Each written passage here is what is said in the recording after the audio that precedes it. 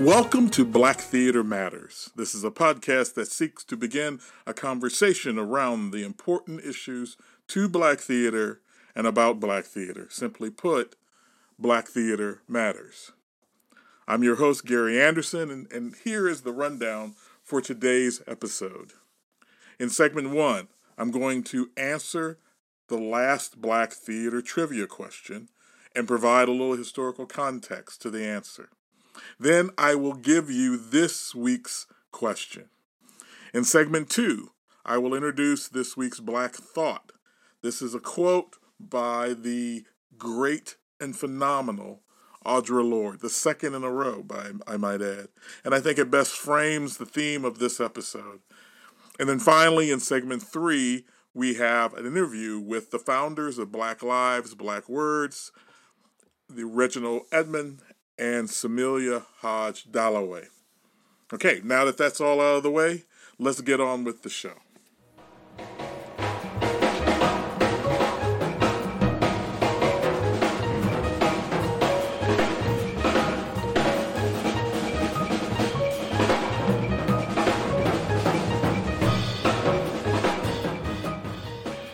This week's question was, what Black-authored Broadway musical is the only one to have ever been revived on Broadway?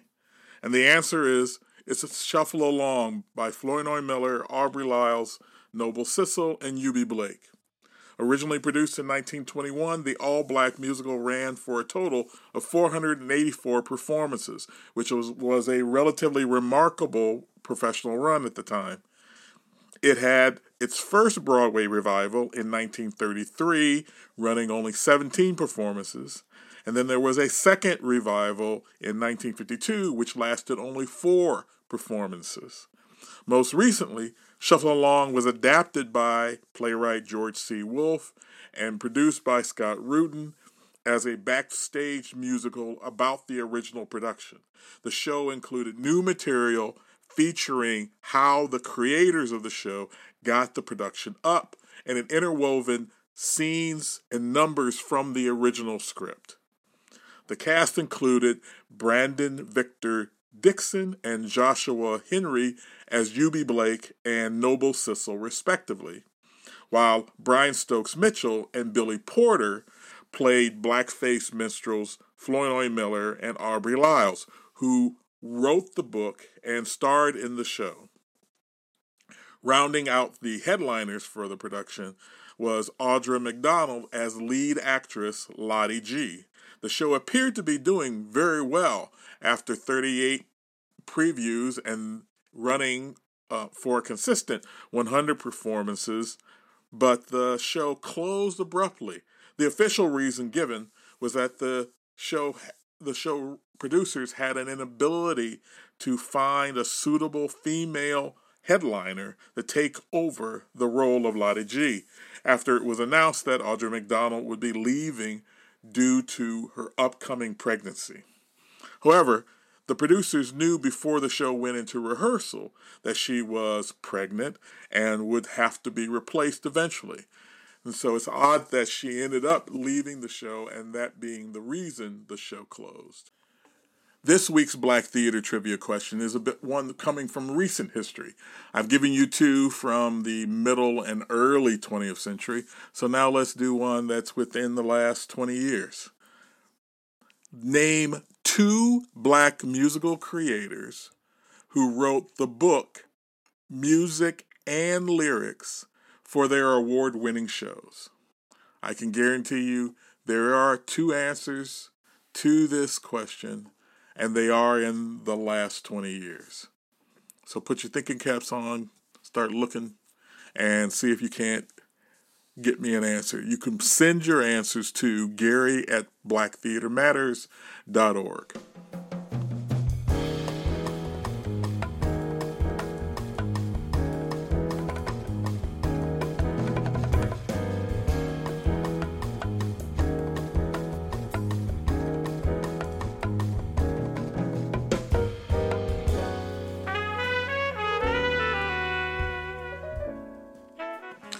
Today, we're going to devote the majority of the show to an interview I did with Black Lives, Black Words founders Reginald Edmond and Samilia Hodge Dalloway. BLBW is an international artistic movement that spans across countries and continents, in which black narratives are told by and in the complete control of black artists, with the mission in mind to empower all audiences. These two happen to be partners in life as well as in theater, as that Reggie and Sim are happily married. Additionally, a little bit of background about each one of them in particular.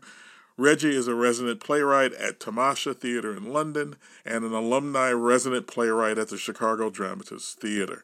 He's also an artistic associate at the Pegasus Theatre in Chicago and an artistic patriot at Merrimack Repertory Theatre. He has his 9-play series, which is entitled The City of Bayou Collection. It includes Southbridge, Juneteenth Street, The Last Cadillac, and All the Dying Voices.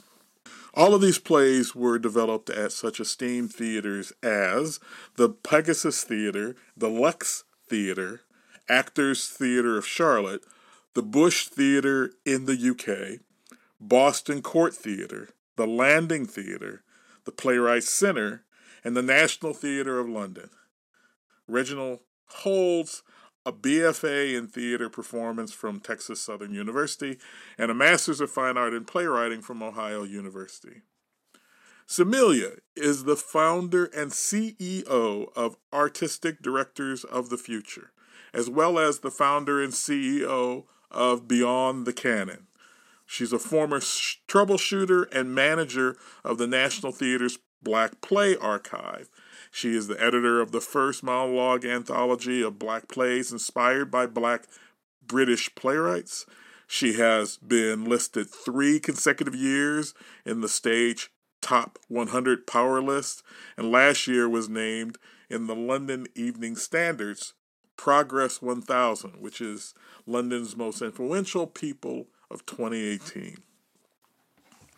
Other publications that Samilia has edited include the Oberon Book of Monologues for Black Actors, Classical and Contemporary Speeches from Black British Plays, which was followed by a second monologue anthology published by Methuen Drama, the Audition Speeches for Black, South Asian, and Middle Eastern Actors. She is also the interim associate producer at Theatre Royale Stratford East and former trustee at the Directors Guild of Great Britain and the Company of Angels Theatre. Sim has also worked nationally and internationally as a theater director, producer, dramaturg, teacher, and guest lecturer, as well as an audience development consultant. Just one word about the audio for this interview. Sim and Reggie sound fabulous. However, I do not. I sound like I'm talking through a tin can about 30 feet away. Nevertheless, you will be able to hear everything from them clearly, and from me, okay. Just so you know that there is some differences between our audio tracks. We had a little issue, and this was the cleanest track that we could have for this interview, and so this is the one I went with. Here is my interview with these two phenomenal people. Enjoy. Welcome, Reggie and Sim, to Black Theater Matters. I'm very happy to have you guys on. We're happy to guest on this show. And thank you for doing this. I do appreciate this. I want to talk a little bit about Black Lives, Black Words, in its origins and how it was formed, and where it's going in the next couple of years. So let's start off with how it was formed initially. I think Black Lives, Black Words started off like any other great idea over mimosas, right? Oh my goodness! But I would say that so I was based in Chicago at the time. Samilia was based in London. We were she was interviewing for various groups of playwrights and artists for a new book that she was working on, and my name was connected to as someone that she should connect with. Okay. So she reached out to me. I said, yes, let's make something happen. Let's connect. And I visited Chicago. So basically, yeah, she was visiting got a travel Chicago. grant, so I was in Chicago at the time that I was connected to Reggie. Mm-hmm. Okay. So we connected. We sat down and at a bar and talked about the state of the world and theater and the arts and everything else you could possibly imagine. And I told Sim about this crazy idea I had. And then she was like, oh, you should call it Black Lives, Black Words. And that's kind of how it got jump-started. And from there, we did the first event at the Greenhouse Theater in Chicago. Okay. We kind of fire hazard the hell out of that theater in partnership with in Congo Square, Black Ensemble, Impact Theater, Pegasus Theater, and ETA Creative Arts Foundation. Anybody that knows Chicago theater knows that Chicago can often be super tribal. So to see these 5 black theater companies coming together, rallying behind this crazy initiative project, was historic. And so then we got a little bit bolder, and we went and Sim did an event at the Bush Theater in London, and we fire hazard the hell out of the Bush Theater. And and it was incredible and absolutely amazing. And then we just got bolder and bolder and said, who else can be impacted by this kind of a project? Who else needs to have the opportunity to have their voices heard? I mean, I think about the mission statement of Black Lives, Black Words, and it's our mission is to empower artists of color and the communities that they're a part of. And so, really, that's the very impetus of why we created. Sim is a lot more articulate than I am, so she could probably give a much better and more detailed version of what happened. Yes, that's right. The playwright is the one who doesn't know how to use words. right, Gary. I mean, the only thing that I would add, because you've covered a lot of grounds there, Reg. So there's not much for me to add, but I would say that this was in complete response to what was happening. It was in complete response to the killings of innocent black men and trans communities, by police brutality. So what Reggie really wanted to do was, as an artist, he felt that there was no one really responding to that at the time. And so he wanted to galvanize and to bring the community together, bring the artistic community together, those who were interested in creating artistic responses to what was happening, to create more awareness of what was happening, what has been happening to our communities for decades. I mean, let's be real about that. And then for me, it was a no-brainer for me to be a part of it, because the same things that happen in the United States also happens around the world, but also in the UK. So for me, it was really important for me to use my organisation, Artistic Directors of the Future, and to give it a UK presence. Okay. So that's interesting, because that's actually one of the things I wanted to touch on. So you have this international platform. You're not just here. You also have artists that you're representing that are across the sea, the Atlantic, and the UK. And you also have a couple of Canadian artists as well. Yeah. So you hit at least 3 of the major pockets of black theater activity. Obviously the Caribbean, South America, there are some, but they're not as connected to the experiences in many cases that we share. So how did that list of playwrights develop over time? Oh man. So I think part of it was I have a really wide database of playwrights based in the U.S. Sim has a really incredible, extensive knowledge of black playwrights in the U.K. Um, she's one of the foremost black play specialists in the UK. And so we really just pulled our resources together and we reached out to. I felt like during this period in time, there wasn't a lot of opportunities for me to speak out about what's going on. And I felt like who else could possibly also have that feeling of that desire to speak out, that feeling that they're being oftentimes muffled and silenced. Right. And so it was as soon as I put out the call, people. As soon as we put out the call, people jumped on it. And Yeah, they're waiting for a platform, really. yeah, they were down for the cause in a heartbeat. And oftentimes what would happen is we'd say, okay, we're going to such and such city. Who are those black playwrights in those communities? I might have a small idea about who's there, but then other people would be like, oh, you should reach out to such and such, or you should talk to Idris, or you should talk to Christina Anderson, or you should talk to Christina Ham, or Lydia Diamond might have some people that you should talk to. Dominique Morceau might have some people that you could talk to, And so it just built, and it just built, and it just built in a really exciting way. I think what helps as well was the partnerships of organisations. I think that, the fact that we were speaking out on an issue that wasn't really touched on in this particular way, and that it was such an urgent response helped. But I would say that at the time I was also talking and building my connections with Canada as well. Mm-hmm. So having people like Ravi Jain and others that we connected through an initiative called This Gen really did help for us to create the iteration with Buddies at Bad Times. Right.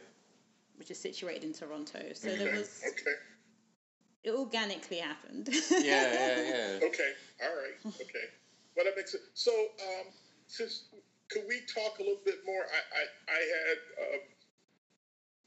I've been paying attention to the developments in the UK with black artists and black companies over there. Mm-hmm. Talawa is one of the organizations I follow, but I know they're not the only ones. And I know there are a number of organizations which are of mixed ethnic groups. And they've actually developed, as I was saying to you earlier, the concept of BAME, Black, Asian, and Middle Eastern artists. And I wanted you to talk a little bit about that formation. First off, where it came from, what's the impetus, and really what is the response of artists of African and Asian and Middle Eastern descent to that term? Yeah.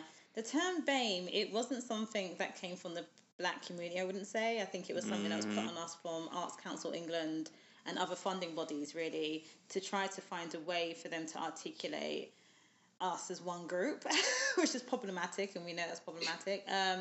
But it actually stands for Black, Asian, and what is it? It's BAMER now, actually. Yeah, BAMER. So it's Black, Asian, and minority ethnic refugees. So it's like the R now added to it, which is again problematic. But I think that it's something that hasn't really been received well in the communities.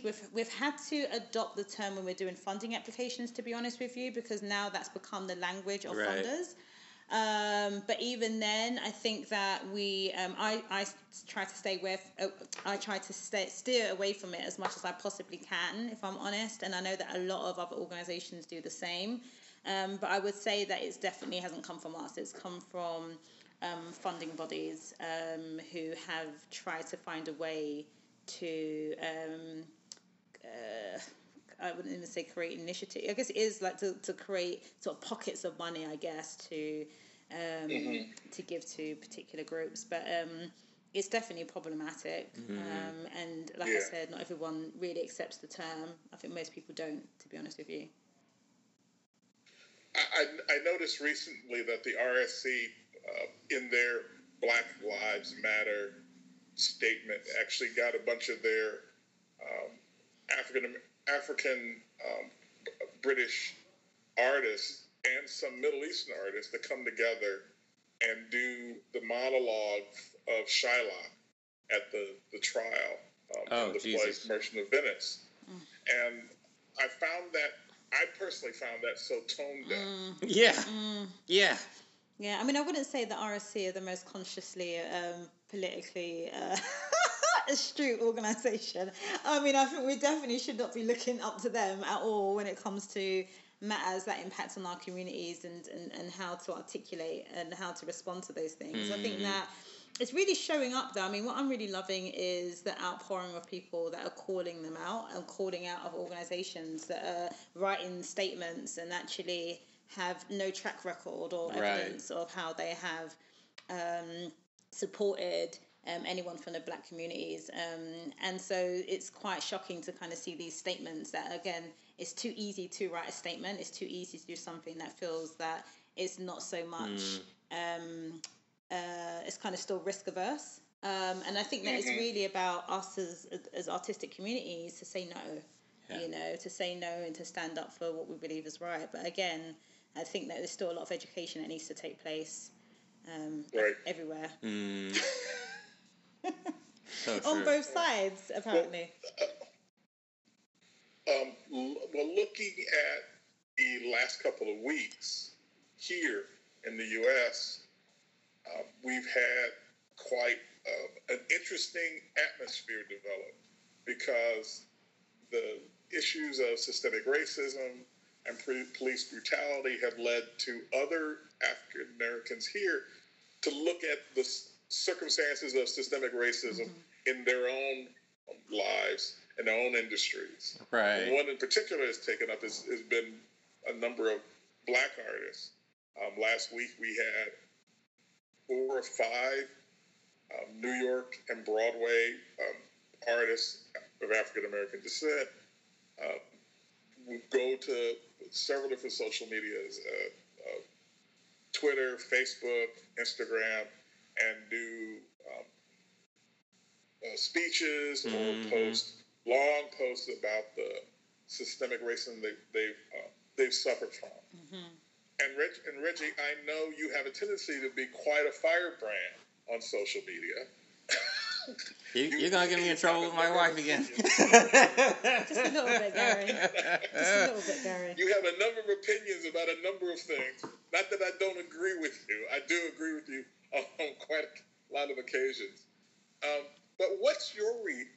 How do you respond to this moment and to how it's being, how people are attempting to try to attack the issue right now? Since none of this stuff is new. Right. None of this stuff is new. Right. Oh, man. Sim, you are much more politically savvy than I. Would you like to... No, that's what he gave it to you. You answered the question. Well, I will let you... I was just throwing it out there. I think... Go right ahead and answer. Well, I think, one... kudos to so many people for stepping up and standing up and voicing that desire to speak against that kind of injustice. I think that's incredible, and I think that's really amazing, and we need that. However, at the same time, I also go and I think to myself about how many of those people have been in those spaces in the past, have profited from anti-black systems, practiced anti-blackness, practiced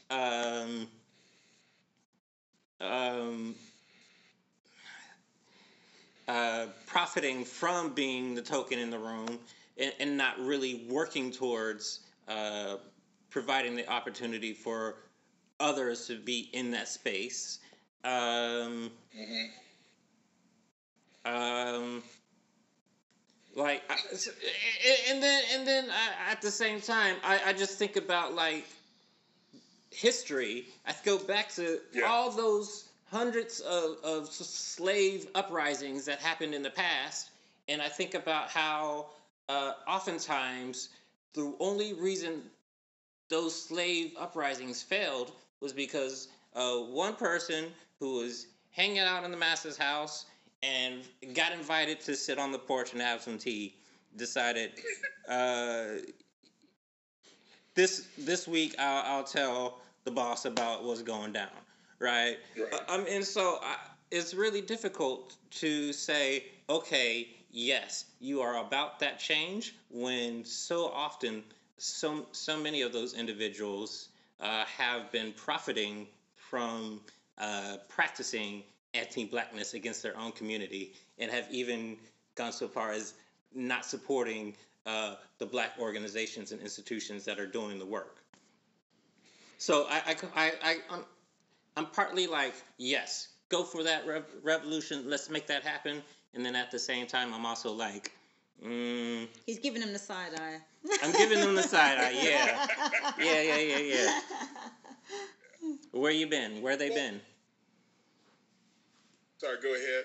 No, I'm just like, where have they been when when so many of us have been doing the work, have been pushing for the revolution to happen within these organizations and institutions, and then oftentimes it's been them that have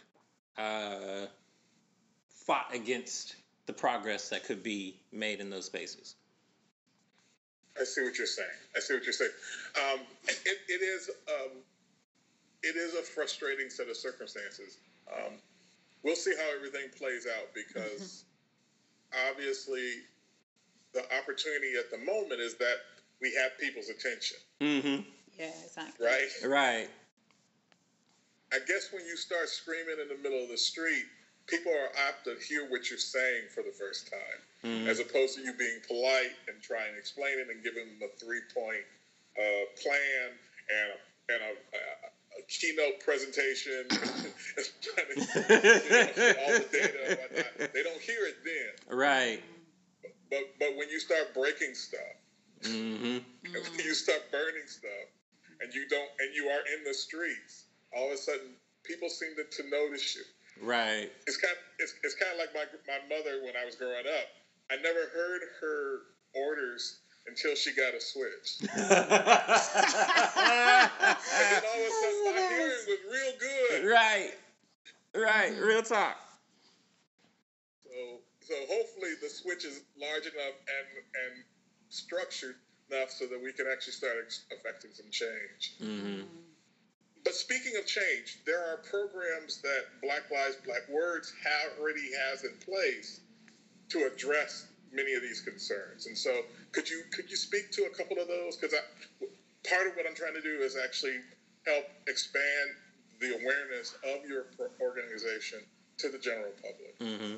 Well, yeah, I mean, right now we have a multitude of workshops, master classes that we're going to be rolling out. On top of that, we're going to do. We have an online season that we're rolling out, which is going to be featuring artists like such as myself, Chizza Hutchinson, Dominic Taylor, Idris Goodwin. The list is long. Anya Pearson. Katrina D. Richard. I mean, so we're really pushing to help create some of those various changes that is taking place and empowering Black voices without having to be dependent upon these PWI organizations, or without just providing a platform for the people to have their voices heard. I see. And then on top of that, I mean, Sim's organization, Artistic Directors of the Future, have been really pushing for so much change within the sector on both the... Yeah, she can speak on it better than I can. Before you shift to Beyond the Canon, though, I want to just go back to Black Lives Black Words, because Reggie's missing out on some real fundamentals. Okay. And right. so... As I do. Let me do that. So first and foremost, I'll take the floor. So before COVID-19, struck us all. Right. And obviously, it meant a lot of things had to be put on hold. But one of the things that we were really at the tail end, we were really nearly ready to launch, was a global commission project, which we were so excited about, which is essentially working with theatres across the world to be able to give BLBW writers, those who have written works for our Black Lives, Black Words showcases in the past, we wanted to give them another opportunity, in which case the intention for this was for them to have to gain the opportunity to have their full works produced, a full-length play, produced.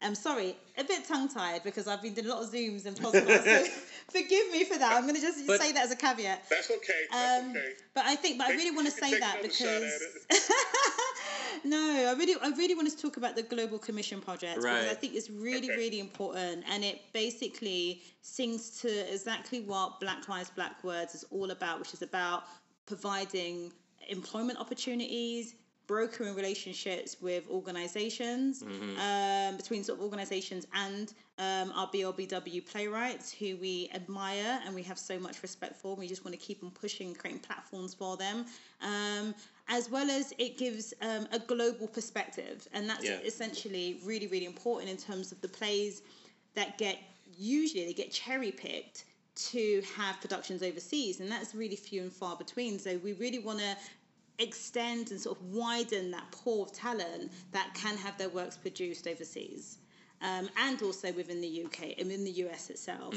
So that's something that I'm really excited about. We're still hoping to do it, but obviously with everything that's been postponed at the moment, we're in talks with those organisations, and we'll wait to see when they're ready to pick it back up again. But like Reggie said, the podcast, the online plays festival that he's created is absolutely amazing, called Plays for the People. Is exceptional, right? Plays for the People. Right. Remember that title. So that starts in July and it runs all the way until November. Right. So that's really, really exciting. And in some months you get 2 plays. You're lucky to have 2 plays. And then it was only 2 months, we've got 1 play that's been performed. I believe that's later down in the year. And that can grow. So if anyone's interested, please do get in touch with us. And that's all 1-person plays. And that's going to be absolutely amazing. It starts with Reggie's play, which is called Rideshare. So that's going to be out very soon. So please do take note of that. The other thing I would say is that Reggie's still doing his playwriting courses. These playwriting courses are absolutely amazing. They look at character, they look at how to write a play, a political play, especially given these circumstances. We want to make sure that they're conscious, right? So therefore, sign up to Reggie's course. We've launched a novels to stage workshop, which is absolutely fantastic, and it's been great to hear what playwrights are looking at and thinking that they can adapt plays. We need to widen that pool as well of writers that are in the BLBW network that can basically be seen as those who can adapt the plays. I mean, again, very, very adapt small those novels onto the stage, and then also take those adaptions and also take it into the film. Take those stage plays and then take it into the film. And so we also have a workshop concerning adapting plays to film as well. Yeah, so there's a lot going on. I mean, for us, it's all about talent pools. How do we open and widen these talent pools? How do we continue to trust each other, work with each other, encourage people to work with Black organisations, and also how do we then, of course, broker relationships with larger organisations too? Right. Now, how are you working on that last part, brokering relationships with other Black organizations or with larger organizations? How's that work going? Yeah, I mean, the Global Commission projects, it was just that. It was about working with those sort of larger establishments. And to be honest with you, we were having really refreshing conversations, mainly based on the fact that leadership is changing. Right. So, having conversations with Hannah Sharif, having conversations with Nataka Garrett, having conversations with, Kwame Kriyamar. And actually, that is such a beautiful conversation to have, right? I mean, how amazing is that? We need more people to be in leadership positions so that we can actively create these necessary coalitions to create change. Yeah, exactly that. So that's only one of the ways. There's other ways, but we'll probably hold those ones, Gary, if you don't mind. There are other ideas, but we'll hold those close to our chest for now. I'm not asking you to throw away all your secrets, because that's another workshop. That's another workshop, Gary. Right? Yeah. That's right. Don't give away all your jewels. Not one conversation, Gary. Maybe the second convo. That's right. After we get comfortable. I get you. We're just warming up. That's right. That's fine.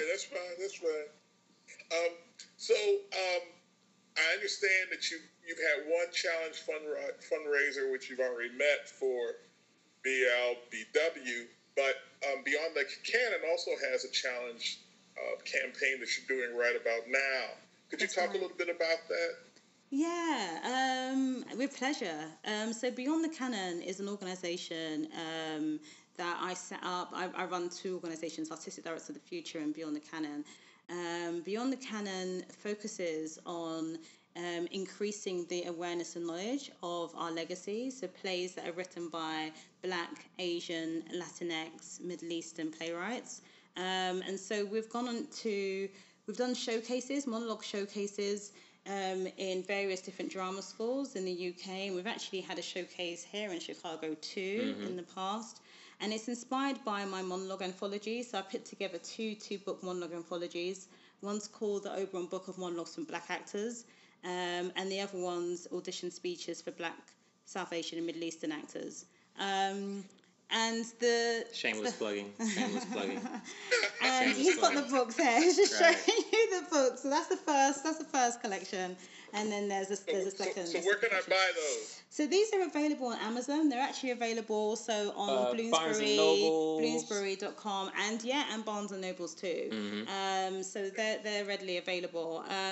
And for me, there's two intentions. One, we need to put the works in the hands of the next generation so that they are more educated on the breadth of canon, our rich legacy, the shoulders that we stand on. And second of all, we have to ensure that we remove all excuses. Right? Yeah. Our work has always existed. We have such a rich legacy. We need to ensure that legacy is preserved. And we also need to put pressure on institutions to recognize our talent. But we also have to, first of all, value our own talent. We have such amazing playwrights, and it can't, again, be these sort of cherry-picked playwrights whose names gets mentioned time and time again. It's about how do we create more space to celebrate all of the other playwrights that have been a part of this legacy. So the Beyond the Canon, we've done a podcast which is called BTC Writers Room. It's on Instagram. We have a show on every Wednesday. It's at 6 p.m. UK time. That's 12 p.m. in Chicago Central Standard Time. But the thing, we actually got donated plays because, again, the plays should be with us. Donated plays from Matthew in Drama and from Playwrights Canada Press. That we're giving away to students. So we use the podcast to connect with writers. We invite them in. They talk to us about plays they wish they would have read before they entered into the professional industry. Right. And then we give away plays. So today, we actually just had our first one today. That's why I'm probably a little bit tongue-tired. And we gave away the collection of my anthology, my monologue books. We'll have the second next Wednesday, where Reggie will join us and we'll give away the Black Lives, Black Words book. And then the following Wednesdays, we've got loads of books to give away. I've asked for majority of anthologies, because I really believe that students should have anthologies, but we also have single text plays. But it's amazing. We've got Wallace Yinka, the anthology of Wallace Yinka. We've got Roy Williams, obviously Kwame. We've got the Matthew and Book of American plays. We've got Latinx anthologies. We've got the breadth. So we will be like I said, we've got about 12 episodes, actually even longer than that. But 12 episodes that we're going to be giving away books, and we hope that to get as many students and to get many people that are in training as possible so that they can win some copies. We want to give them away. But we need the support, and it's a lot easier for people to get support for productions than it is for us to educate our children and our young people and those that are studying, young and old. And so I really urge the community to come out and support what we're doing. We do have a Just Giving page, and I can share the link with you, Gary, if you don't mind sharing it. That'd be amazing. But we need money to post. At the moment, we're doing this all for love, out of love. We're not getting paid to do this work. But unfortunately, because of the COVID-19, Matthew were able to donate plays to us, but weren't able to disseminate them for us. So we're having to get to share it with our own money. So the post and packaging is what we need help with the most. Well, I think that's a good strategy, because actually back in the Black Power movement, Black Revolutionary Theater movement of the 60s and early 70s, one of the strategies that Woody King Jr. used when white folks say, I don't know where these plays are, he started publishing anthologies. He started putting Ed Bullins and Ron Milner and the other writers with whom he was working into a published anthology, and he put it out there. So then you can say, now, see, it's right there in the library. Go get it. Go to the bookstore. And I think that's excellent, because hopefully, if you can connect through the Black Theater Network, which has a number of college professors and teachers as part of the membership, you might be able to find these books could be part of their curriculum in regards to teaching plays, as well as possibly be a means by which they can actually give students in an acting class works that are written by writers that look like them. That's right. And written for them, written with them in mind. And it's both of those things, Gary. So I mean, I would love your support with helping us to share the word and helping us to share the library as well. Well, hopefully this will be a way for you to begin expanding that, because I think there's an opportunity here. If you have the resource and you have a group over here who has a need, and this resource meets it, then we need to bring those two groups together. Right. Because that makes perfect sense. Were there any other things you wanted to highlight about Black Lives, Black Words before I let you guys go? Just that we're super excited about the multitude of programs that we have going on, and that we're so incredibly blessed to have the resourcefulness to do this on our own. But these projects, Black Lives, Black Words, as well as Beyond the Canon, we don't depend on foundational support or on or institutional givings. This is really on us, on the movement of the people that is really helping to propel these projects forward. And so we thank everybody that is supportive of us, and we urge them to continue to be supportive as we push forward. I want to thank Reggie and Sim for taking the time out to speak with me. I hope you were as impressed by them as I am. If you were, I'd like to encourage you to make a contribution to one or both of their organizations. You can find a donate button on Beyond the Canon, which is Sim's group, at her website, which is beyondthecanon.com. beyondthecanon.com. For their joint venture, Black Lives, Black Words, you can find a place to donate at their website, which is blacklivesblackwords.org. That's, again, is Black Lives, Black Words, one word, The